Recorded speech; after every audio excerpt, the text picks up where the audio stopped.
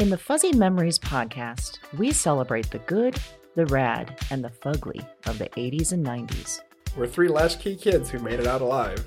And in each episode, we break down all the culture that popped, 1 year at a time.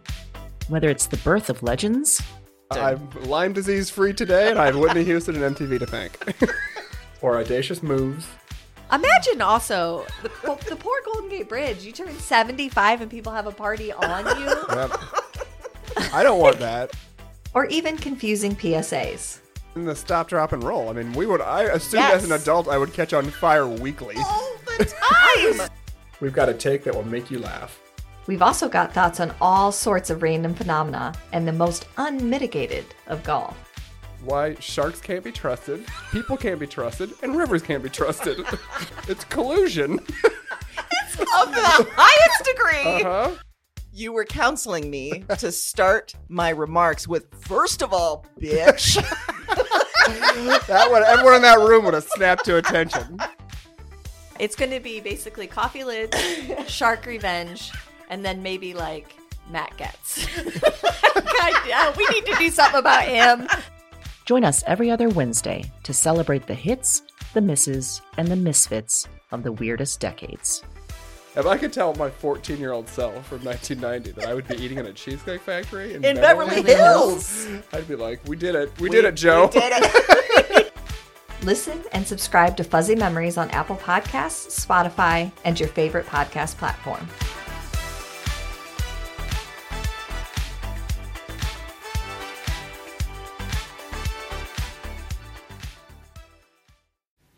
Hey, Broads and Books listeners. We are going to be at the Des Moines Book Festival on March 28th. That's right. And not just there.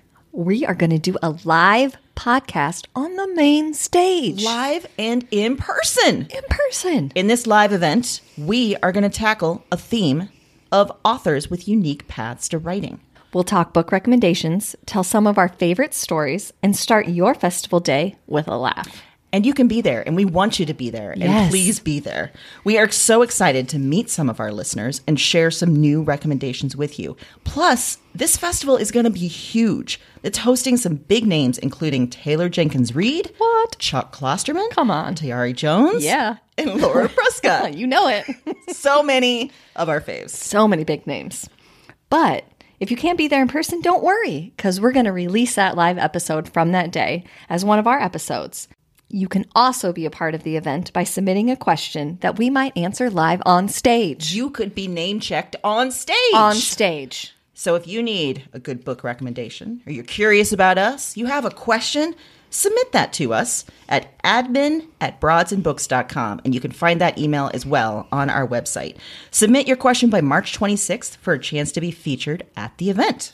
Mark your calendars and get ready for a great time with the Broads. We are so looking forward to it. And who knows? Maybe we'll even break out some tuxes, Erin. Never know.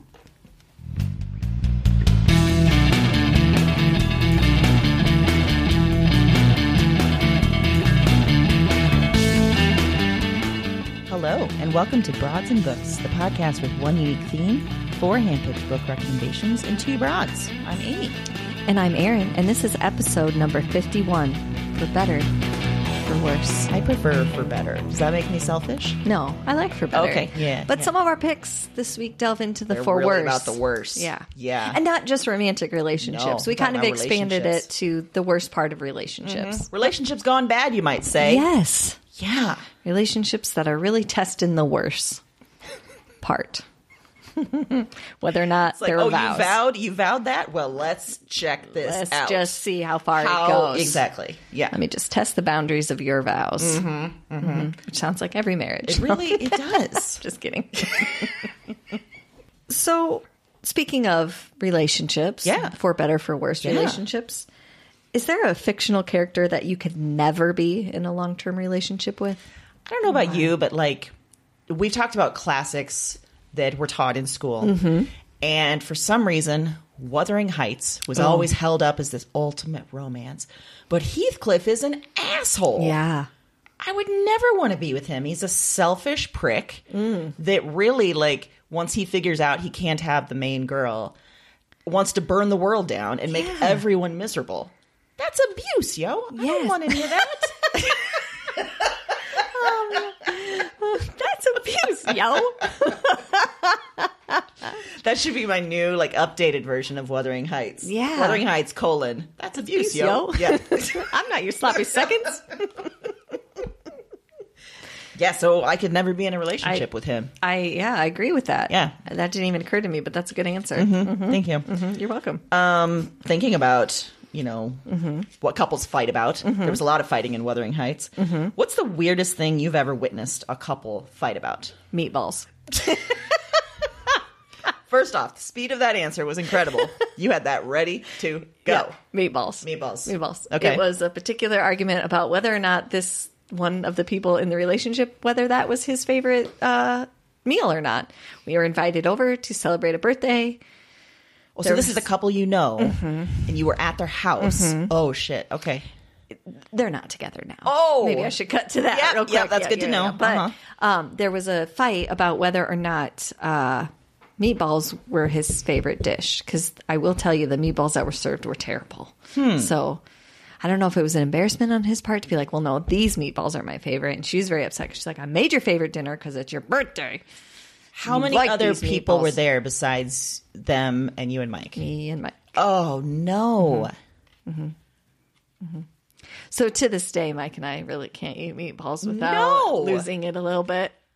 And then being like, these are not my favorite meatballs. How, like, heated did it get in front of you? It was like one of those where like there was a few lines exchanged and then it was just tense for the rest of the time. Like it's like they tried to edit it back in and then it was just kind of like you felt like, ice picks through their eyes at each Yes. other. And Mike and I were just like trying to figure out a time like when can we conceivably jet? get out of here? Yeah.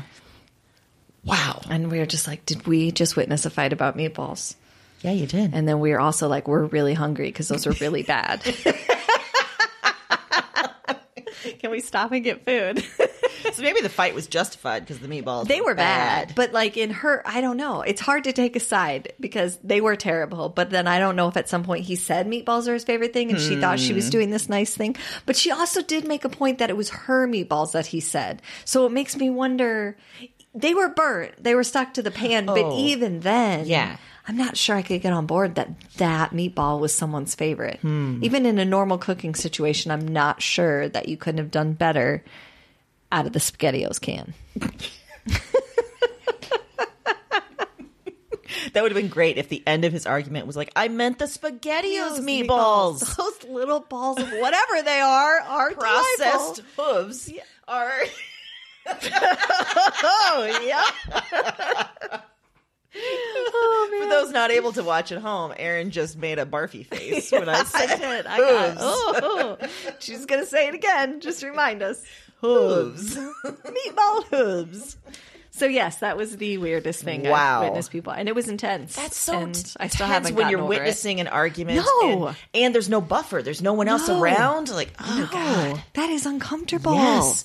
And when people start fighting in front of me, and you can tell they're digging at each other, and it's like, well, save this for another time. Yeah. This is not the This moment. is what the car ride home is Yes. for. You're ruining the whole evening. I mean, go ahead and ruin your own evening Yes. at your home, in your bathroom, yelling at each Yes. other like Yes. normal people. Yes.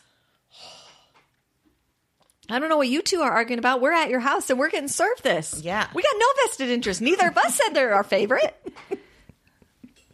Then there wasn't even a cake. It was someone's birthday. What? Yeah, come on. This sounds like a shitty night. We got tricked all the yeah, way around. you really did. So, Was that the final fight that drove them to divorce, do you think? no, no, there's a whole nother story Oh, there that was okay. real bad. Oh, yeah. all right.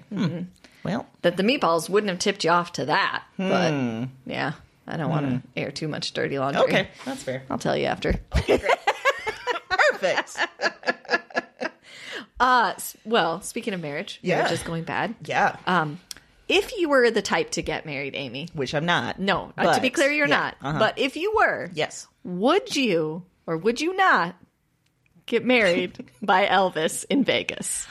My answer depends on, can I swap out Elvis for a David Bowie impersonator? Absolutely. Then yes. I will get married just to have a David Bowie impersonator marry me. Would that be hard to turn down if someone was like, listen, marry me. I already have a David Bowie impersonator lined up. I don't think I'd be able to resist that.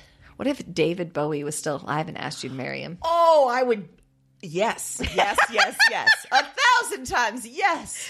If you can imagine my gag face and reverse it to like the nth degree, that's Amy's face right now. I hadn't even gone there. Yeah. Okay. Oh my God. All right. Yes. So we found the conditions in which you would agree to get married. Yeah. If David Bowie was resurrected, that's when I'll get married. Okay, that's going to rely heavily on science. Yep, it sure is. But there's an outside chance that if you had a David Bowie impersonator, you might convince her in the right moment. Depends on how good the impersonator is. Okay, that's fair. How much the illusion works. Mm-hmm, that's fair. And if he or she can then serenade us with some heroes. Yeah. Then absolutely. I'll marry the first rando I see in Vegas. Oh, wow. Yeah. Okay, standards really dropped. Wow. All right, well... Okay. I'm just walking down the street in Vegas. Someone's like, hey, look, I got a Bowie. And I'm like, sold. Done. I don't even know you. Obviously, you're great. Yep, obviously. Yeah. Okay. Wow. Right to it. I like it. Well, so what's you talked about the weirdest fight you witnessed. What's the weirdest argument you've ever had in a relationship? This one is not a romantic relationship. It had to do with roommates in college. Oh. My freshman year, I didn't live with this person after this. And technically she wasn't my direct roommate, but like we were all really close on the floor.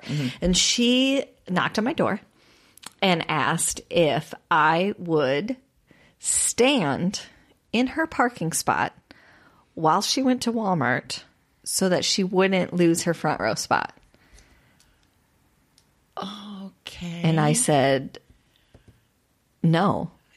Yeah. No, I won't do No. that. And you're insane. If you lose your spot, you lose your spot. You just park in a different spot. You're just going to stand there for like an hour while she And goes also, around I'm going Walmart. to tell cars they can't park there. Yeah, I mean, yeah. there's also like a security guard element here Yeah. that Yeah, if you're you going to know have to turn me. away a lot of people. Yeah. And they're going to get pissed at you. Yeah, and then they're going to see me around campus and be like, you were the one that was standing in someone's parking. Yes. It's weird behavior. Yes. No matter how you slice or Yeah. dice it. What was her reaction? It didn't go over well. Oh. Yeah, she was very angry. Wow. Yeah. What was it her got just- brought up multiple times after that too. Like, remember Seriously? when you wouldn't stand in my parking spot? Yeah. Wow. But then that happened to other people, so then it had to be like a collective thing where she'd be like, none of you ever stand. We're like, we never asked you to do it. Like, this isn't like a go. Yeah. It was like one of those things you're arguing, and then you're like, why am I even having a discussion about this? It's so ridiculous. I am That's the removing one myself thing- immediately. Yeah, that's the one thing that she judges friendships based on. If Is you're if willing you'll to stand in the parking Yeah. spot. I think she offered me food. And I was like, now I'm a raccoon. Like, I'm scrounging for food and preventing a car from parking. I don't. Now I'm just picturing you in a lawn chair with like a big bag of random scraps from trash cans Yeah. and just eating while you're. And she primarily only ate animal crackers because she had kind of a weird thing happening there with Sure. food. So, and I was like, I don't want animal crackers. You don't even have good food to offer me. Like, you're going to have to come up with something better. Like, I eat. So, I mean, Wow. not saying that in a negative, but I'm just saying I don't want your animal crackers.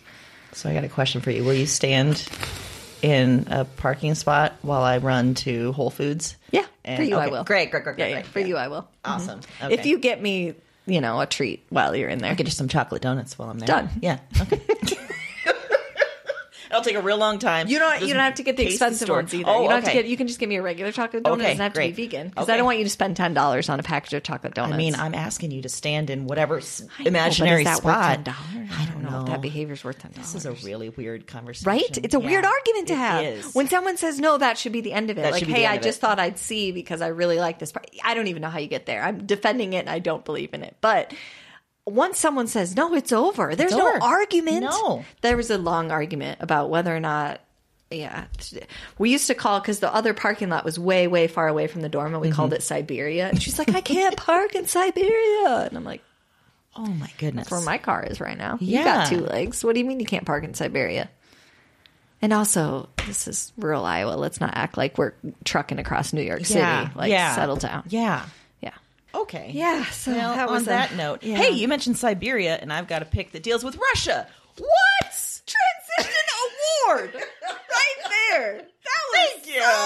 that's a high five for a transition. position. We never high-fived. That was weird. I know, that was real weird. In fact, I only got like half of your hands, we and I was like, okay. We just gave up halfway We did. in the air. It was like, this isn't working. We can't. Abort. Why are we touching? Exactly. Like, why are we? I'm looking at you this whole time. Why do we have to touch? It's Russia. Oh, Settle jeez. down. Oh boy. All Okay, right. so for fiction picks. Yes. Thinking about relationships gone bad. So I chose a pick called Disappearing Earth by Julia Phillips. And this came out last year. Heard amazing things. Yes, it's been on it was on a lot of year-end lists, lots of awards, and in my opinion, it earns all of them. Wow. So one day in August, 2 young sisters are abducted by this strange guy that pretends to be hurt and lures them into his car. Yep, real creepy. Oh, did he have animal crackers? I'm just kidding. Sorry. He had Russian animal crackers, and he was like, "Yeah, that's come on worse. in." Okay. Yep. So over the next weeks and then months, police investigate, but nothing happens. And this kind of seems like a pretty standard setup for a mystery or a TV procedural or something.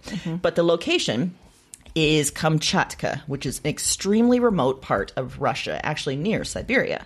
It's a peninsula that's extremely rugged. There's volcanoes and forests and tundra, and it's super beautiful. The people who live there are indigenous tribes, including this reindeer herding tribe, and people who also consider themselves Russians. So what's interesting, in this peninsula, there's a bunch of tension between the two, between the native population, the, sort of usurpers, colonial, that kind of thing. So the location is super fascinating, and especially to me, I've always been kind of fascinated by Russia. I don't know what it is. Maybe growing up sort of during the tail end of the Cold War, I've just been always fascinated.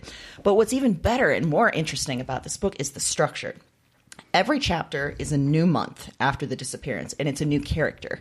So we're thinking about the disappearance by looking at this entire sort of community, but different cities all throughout this peninsula. It's a big cast of characters, like I said, in the city and rural areas, and it kind of feels like a collection of stories in a way, but they're all very deeply interconnected. So in that way, she's naming it a novel.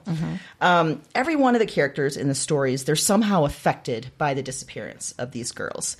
Some know them. Some are frustrated that there was an indigenous girl that disappeared like a year or two ago, and no one gave that any attention. So they're like, oh, look at these, white Russian girls, but what about the, our native girl over here? Interesting. Yeah. Some people are just terrified of disappearing at the hands of strangers, but also the people that supposedly love them. One thing she really looks at is women, the violence in women's lives. Characters that are affected by domestic violence, abduction, rape, emotional trauma. And so in that way, this book is kind of about relationships gone bad. That's the line we're drawing. There's relationships with significant others, with family, even with neighbors and with citizens of this entire peninsula. There's this sort of sense of fear and dread around relationships, all circling back to that original chapter that hinges on the relationship between 2 sisters. So as the book goes on, the connections between people get tighter with this absolutely haunting last chapter that you just can't quite shake afterwards. It's tremendous. I actually got to interview her for a Droit Journal, and I talked specifically about some of the Russia connections. Yeah. So I'll link to that in our show notes so you Awesome. can take a look at that. And we're going to be talking to her pretty soon. Yes. It's going to be an episode released. We bonus. talked to Julia Phillips. Julia Phillips. Yeah. The book sounds great. I want to read it before we Yeah. talk to her because it sounds amazing. Definitely. Yeah. And like I said, it's so What a cool rich. idea. The structure Yes. is so cool. Yes. Yeah. And I asked her about that in the interview. Like, in your opinion, what was it that made this a novel versus a series of interconnected stories? And she said, kind of like what we've talked about before, it was the connection, the through line that made it a novel in her mind. Interesting. Yeah. Yeah, that's a good question because a lot of that kind of structure you might see like in a short story collection or Olive Kitteridge books comes to mind when you talk about it like that. But that's interesting. Yeah. Very cool. So try it, Erin. It's guess. delightful. All right. Well, for my fiction pick for better or worse this week, I picked a book called American Marriage by Tayari Jones. Mm-hmm. So this was published in 2018. You might have heard of it. It was an Oprah's Book Club pick. I believe it was on Obama's list of picks that year. It got a lot of buzz. And again, same type of thing. Well-deserved. It is gripping and it is propulsive. And I read it very quickly.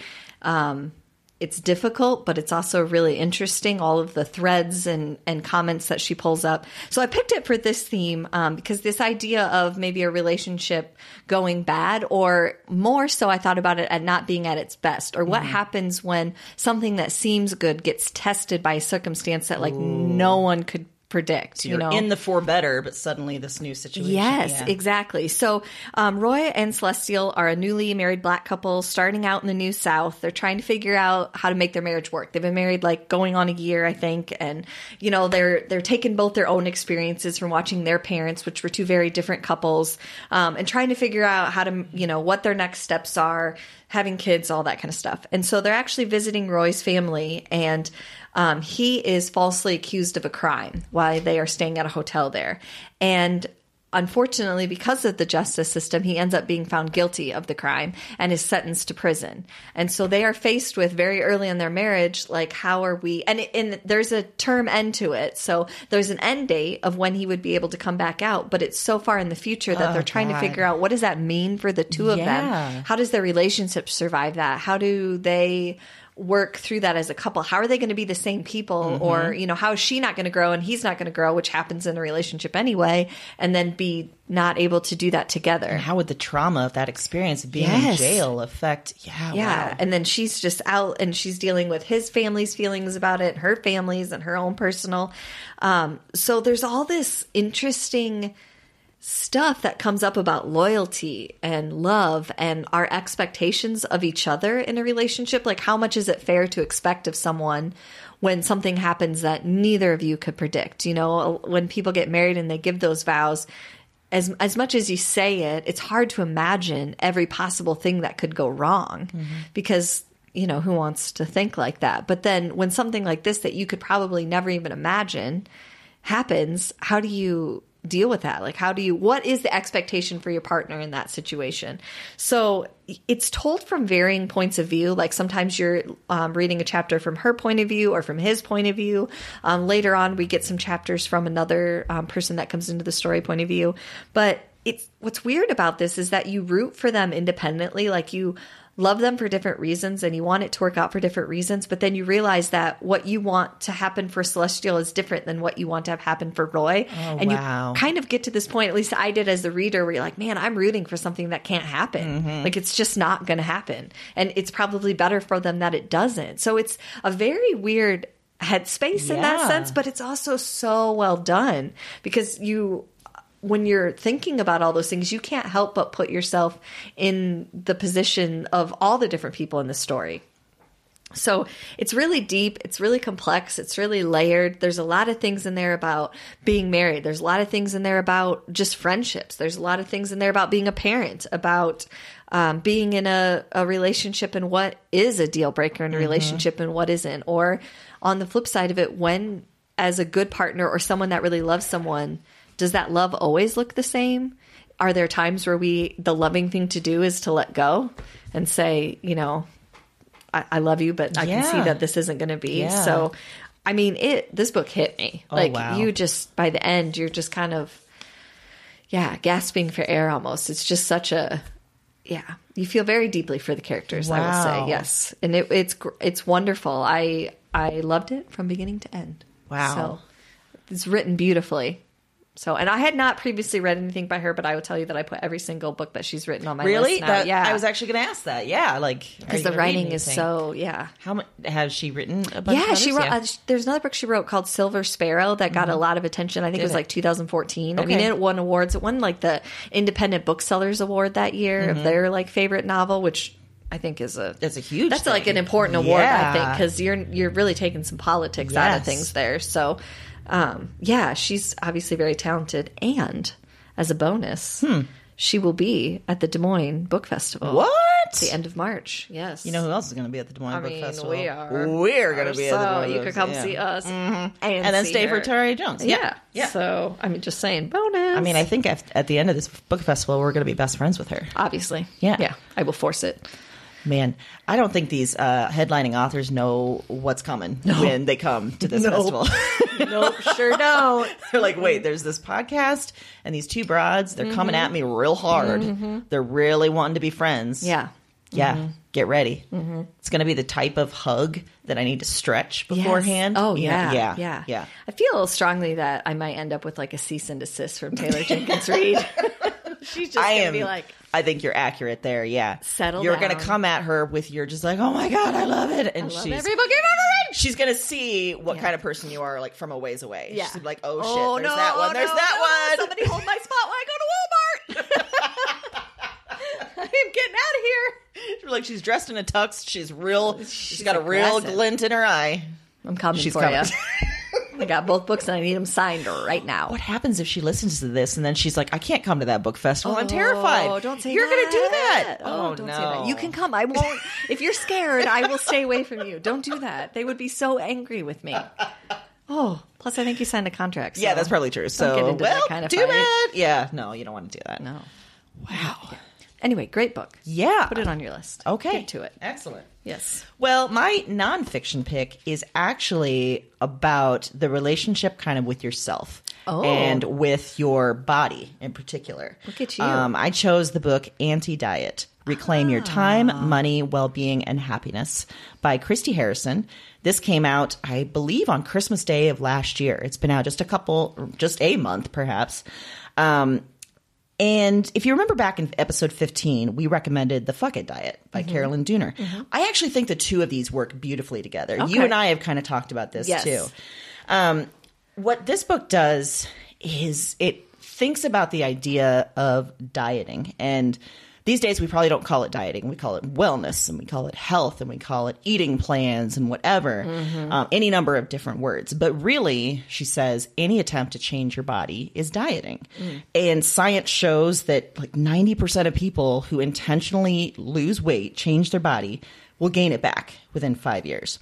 Dieting doesn't work. And in fact, it's going to mess up our bodies as a result and really sort of disconnect us from our bodies in a Right. lot of ways. So the author, Christy Harrison, she's a nutritionist, and she came to the field because she was having a lot of disordered eating on her own.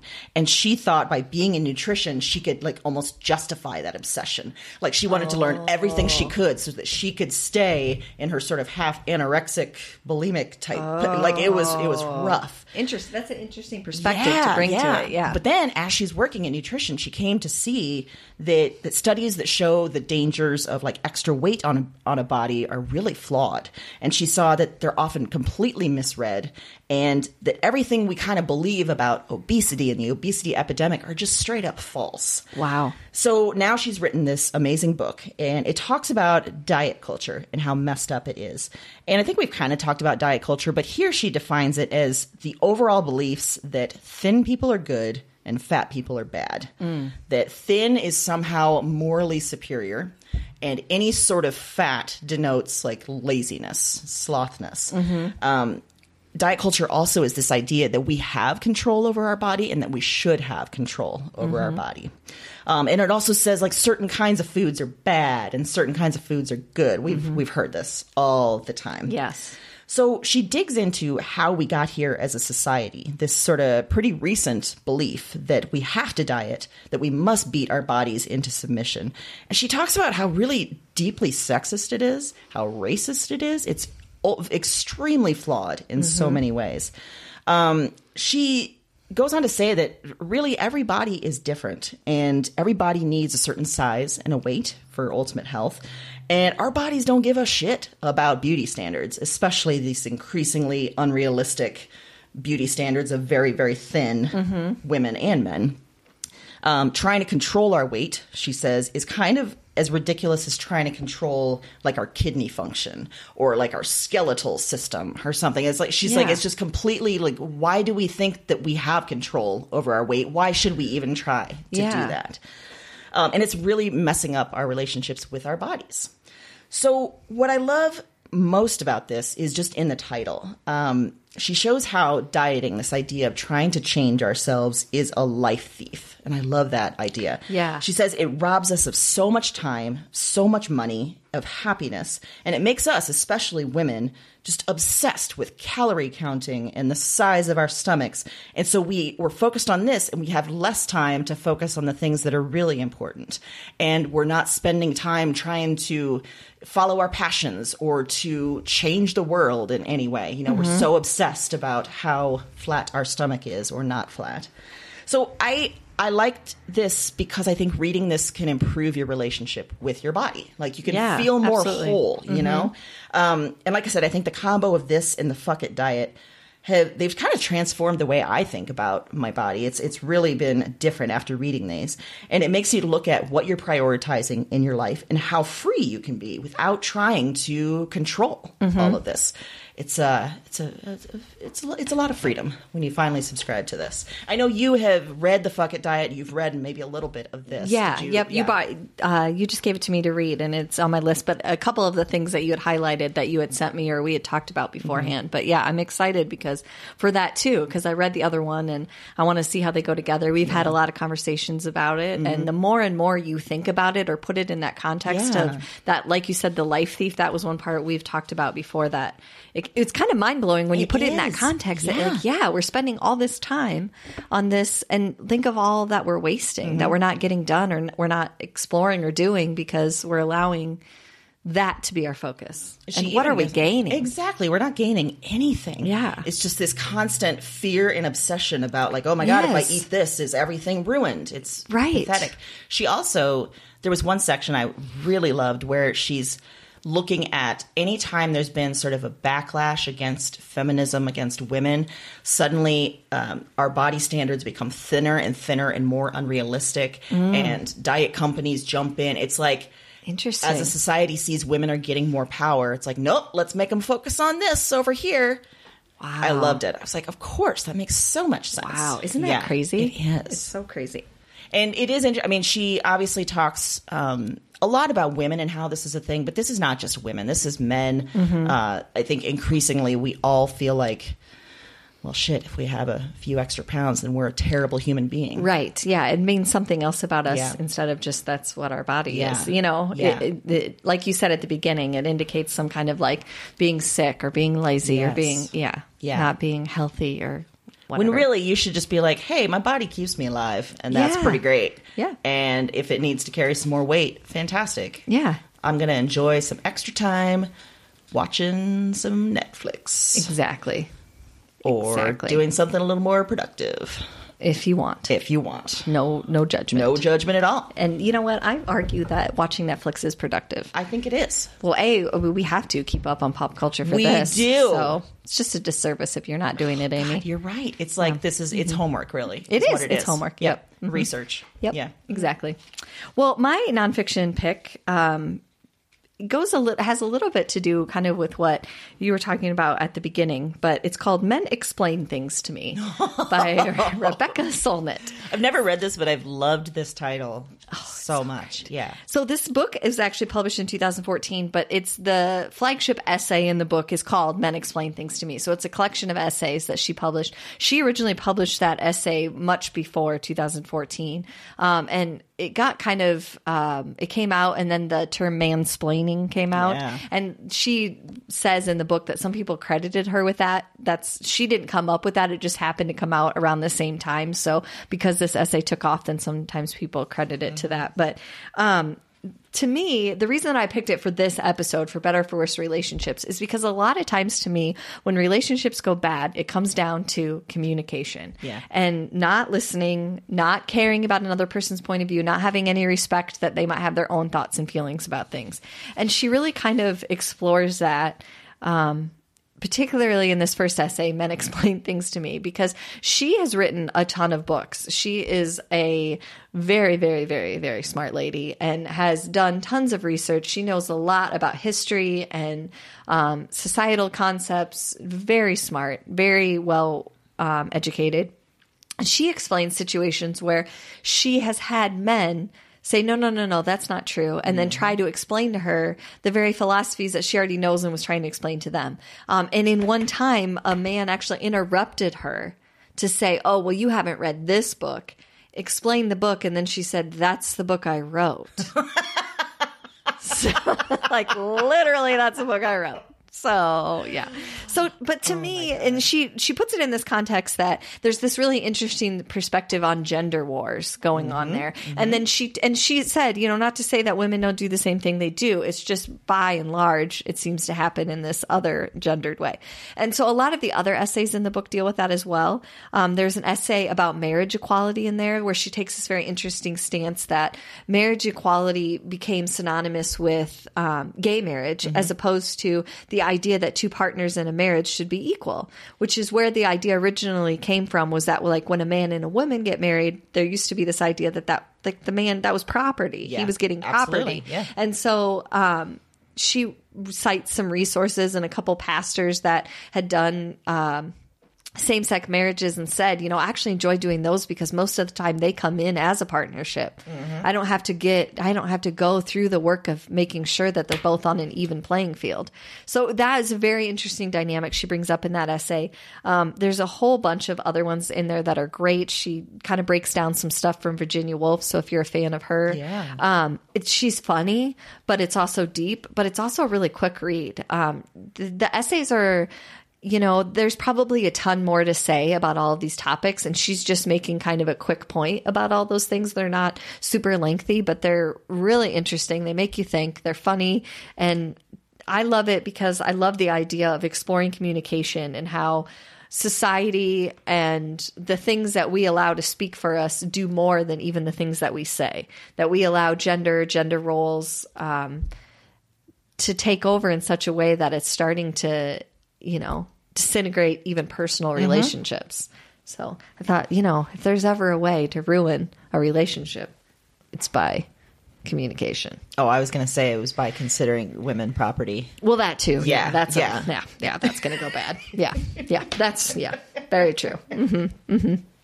Yeah. Can you even imagine if you were Mike's property? First of Ew. all, no. I mean, what is it? Does that include a return policy? Like, what? No, I can't. It's a no return policy. No. Yeah. No. Yeah. Wow. It's a lot to think about. Yeah. He'd have to pay for routine maintenance for whatever you do with other property. Right. Have to. Yeah. Would you have to insure? Well, you'd probably have to insure you. Well, yeah, that's true. Yeah. I wonder what your price would have been. Yeah. Would have been like And then 6 goats and 2 cows and 7 bags of animal crackers. 7 bags of animal crackers and this old shoe. She's defective. This one, not quiet. So we'll give you a discount. she's a mouthy one. Yeah.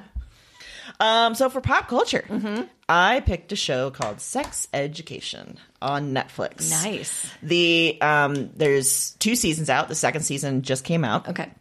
This show is funny as hell. It is awkward.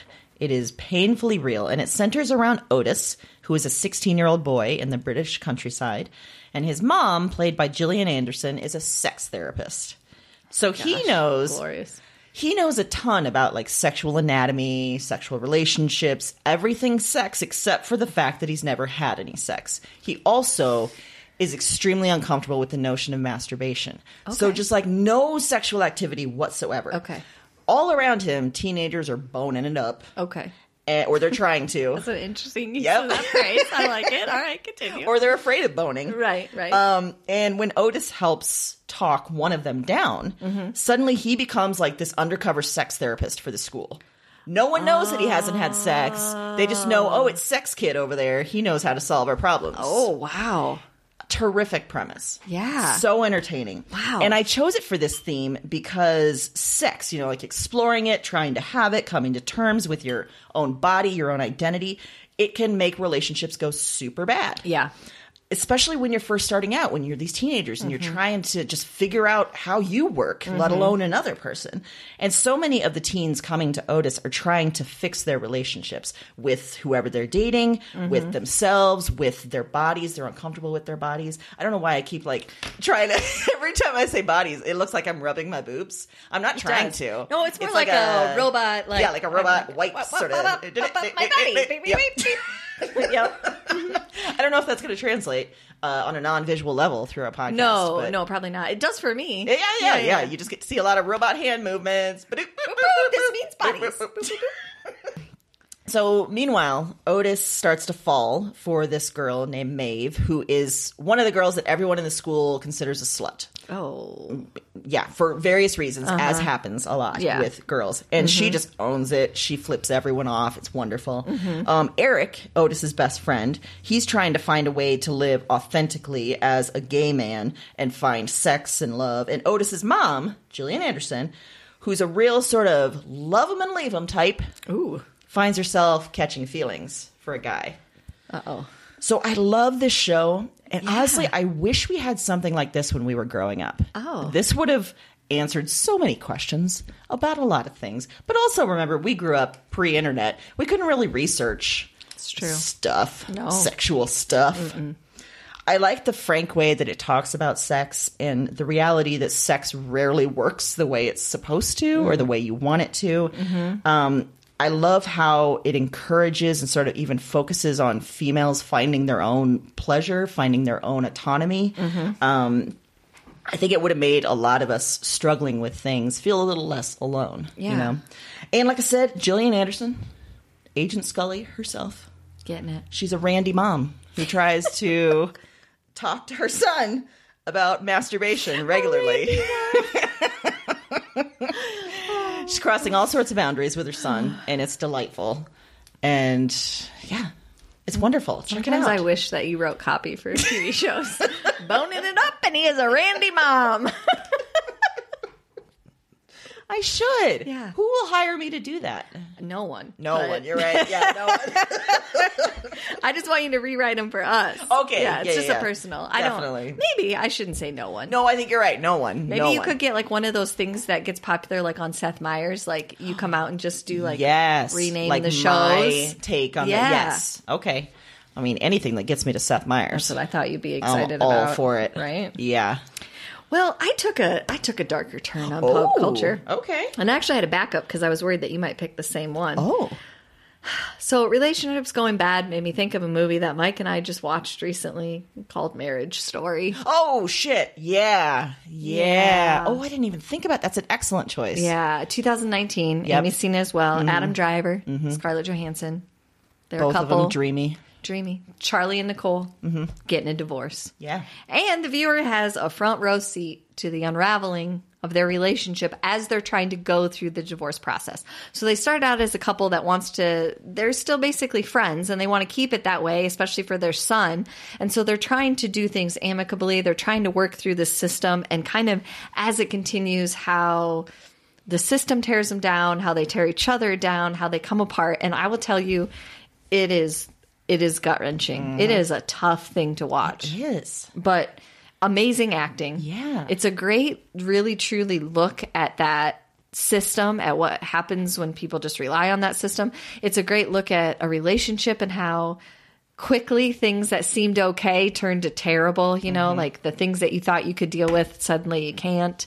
And how quickly we lose sight of like what we actually, the feelings maybe we had for that person. But it was tough. It was real tough. It was, whew. I liked, too, the structure of, like, kind of starting with those almost letters that they're writing to each other. Where it's like, I love Nicole because. Yes. Or I love Charlie because. And then at the end, it sort of brings that back. And, oof. And when I say tough, I'm not trying to tell you not to watch it because Oh, I'm no. obviously recommending it. It's just but so real. Just prepare yourself. It's not like it's not humorous. It's not a lighthearted comedy. It's not.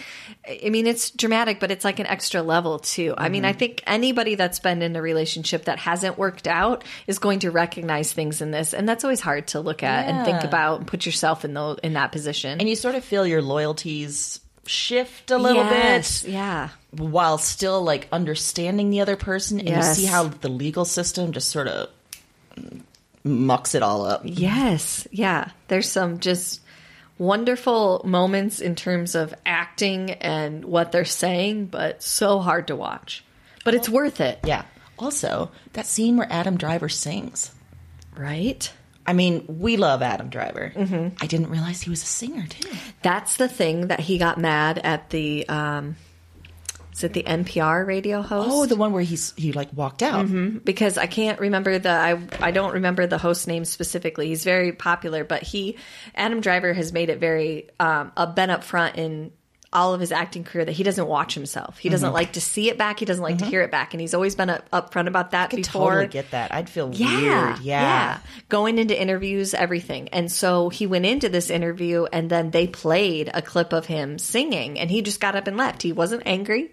He didn't freak out. He just left. Yeah. And never came back. And people were like flabbergasted and were trying to paint him as this terrible person.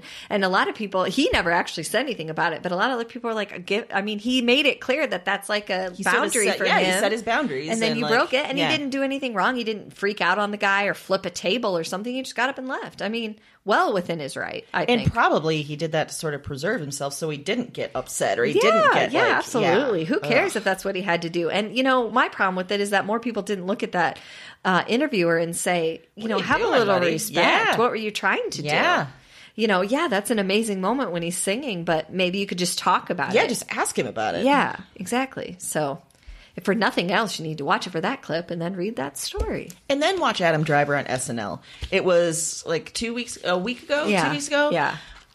He is fantastic. So great. So funny. He commits hard. He does. I like it. I like It's it. really good. So check it out. Excellent. Marriage Story. Well, on Netflix. Yes. Yeah. Why did you look at me like you didn't know what? Because for a minute I was like, "Is it on Netflix?" Oh, And then okay. I was like, "No, yeah, it's on Netflix." I thought you were questioning is it called Netflix? Is it? Yeah. Netflix. Netflix. Dang it. Knitflix? What? Huh? Knitting Flexings? Yes. It's on Knitting Flexings. So check that out. Yeah. Yeah. Well, for better or worse, I think we talked a lot about the worst. We did. Relationships That's gone what bad. we were going for. That's what we were going Yes, for. Yes. So, this episode is done, but we're going to be back. See ya. Well, you can't leave yet. We got to wrap this up. Oh, yeah. Sorry. We're going to be back next Wednesday. sorry. I guess Erin can't wait to get out of here. Sorry. She is sick of this shit. See ya. I'm done. I gave you my picks. I'm out. If Erin can wait until next Wednesday, you can head to our website, broadsandbooks.com, and check out all the recommendations we made in this episode. Also, on that website, or if you subscribe, you get our bonuses. The Broads Talk books with various authors. Amy mentioned we got Julia Phillips coming up, but guess what? We're releasing a bonus with this episode. We sure are. That means tomorrow Yeah. you can get a bonus Get ready for it. related to this theme. Mm-hmm. Mind blown. If you didn't catch up that pop, that was me. That was my mind blowing. And also she gestured like things were pooping. It was almost like dandelion. Just For the record, that's my favorite emoji. The mind-blown one. The mind-blown one? Yeah, I that's a didn't good have it for a long time. Then I found it on a separate thing, and it's like all the crazy things coming out of it. It's my favorite. wow, you've never used that with me. I haven't? No. Oh, well, I'll rectify that. Okay, good. Yeah. Anyway, bonus tomorrow. Lots of other bonus stuff there. Check bet. it out. And because we're consistently giving you great episodes and bonuses, Blowing we your would mind, love, if you will. blowing your mind. We would love a review, even if that review is just the blow in your mind emoji. We will take it. Nothing Erin would mean be- more to me. Yes, Erin would be so excited. If you listen on Apple Podcasts, it's easy. You can do this right in your player. If you listen via other podcast players, head to Podchaser. It's a great way to leave a review and also find other great podcasts that we've recommended. Yes. Or maybe you're like, hey, that was a great episode, but I got another idea. I got something that's going to blow their I got a minds. $6 million idea. Ooh, $6 million Man? Is that a show? Yeah, that was a it. show. Okay, Yeah, sorry. that was it, Wow. yeah. All right. Woo! That was in the recesses of Lee my brain. Majors. Yeah. Oh, there it is. Okay. Wow. If you got a Lee Majors level Yeah, you idea, do. you send it to us. We will knock it out of the park. What Lee Major says these days. Am I dead? Probably dead. But we're not dead, and you No. can find us on... This ending has been so rough. We cannot everywhere. Yep. Still alive. And on Facebook, Instagram, and Twitter, and our website. Happy reading!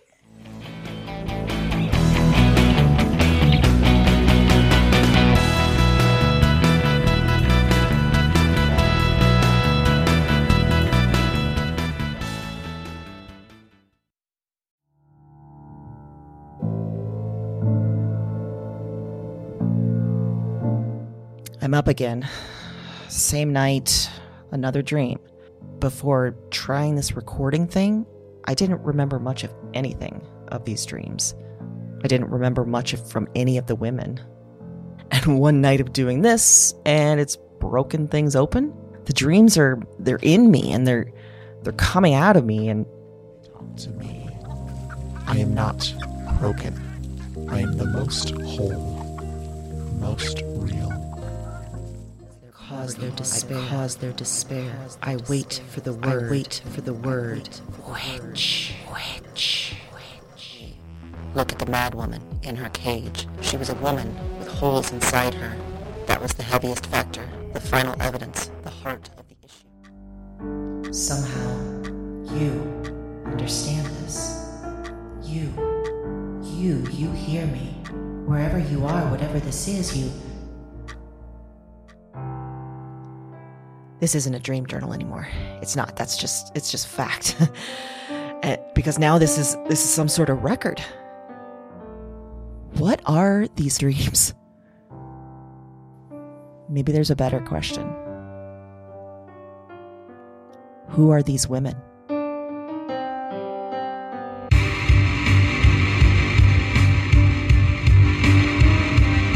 Weird Woman is a Broads and Books production. All 9 episodes are available January 10th.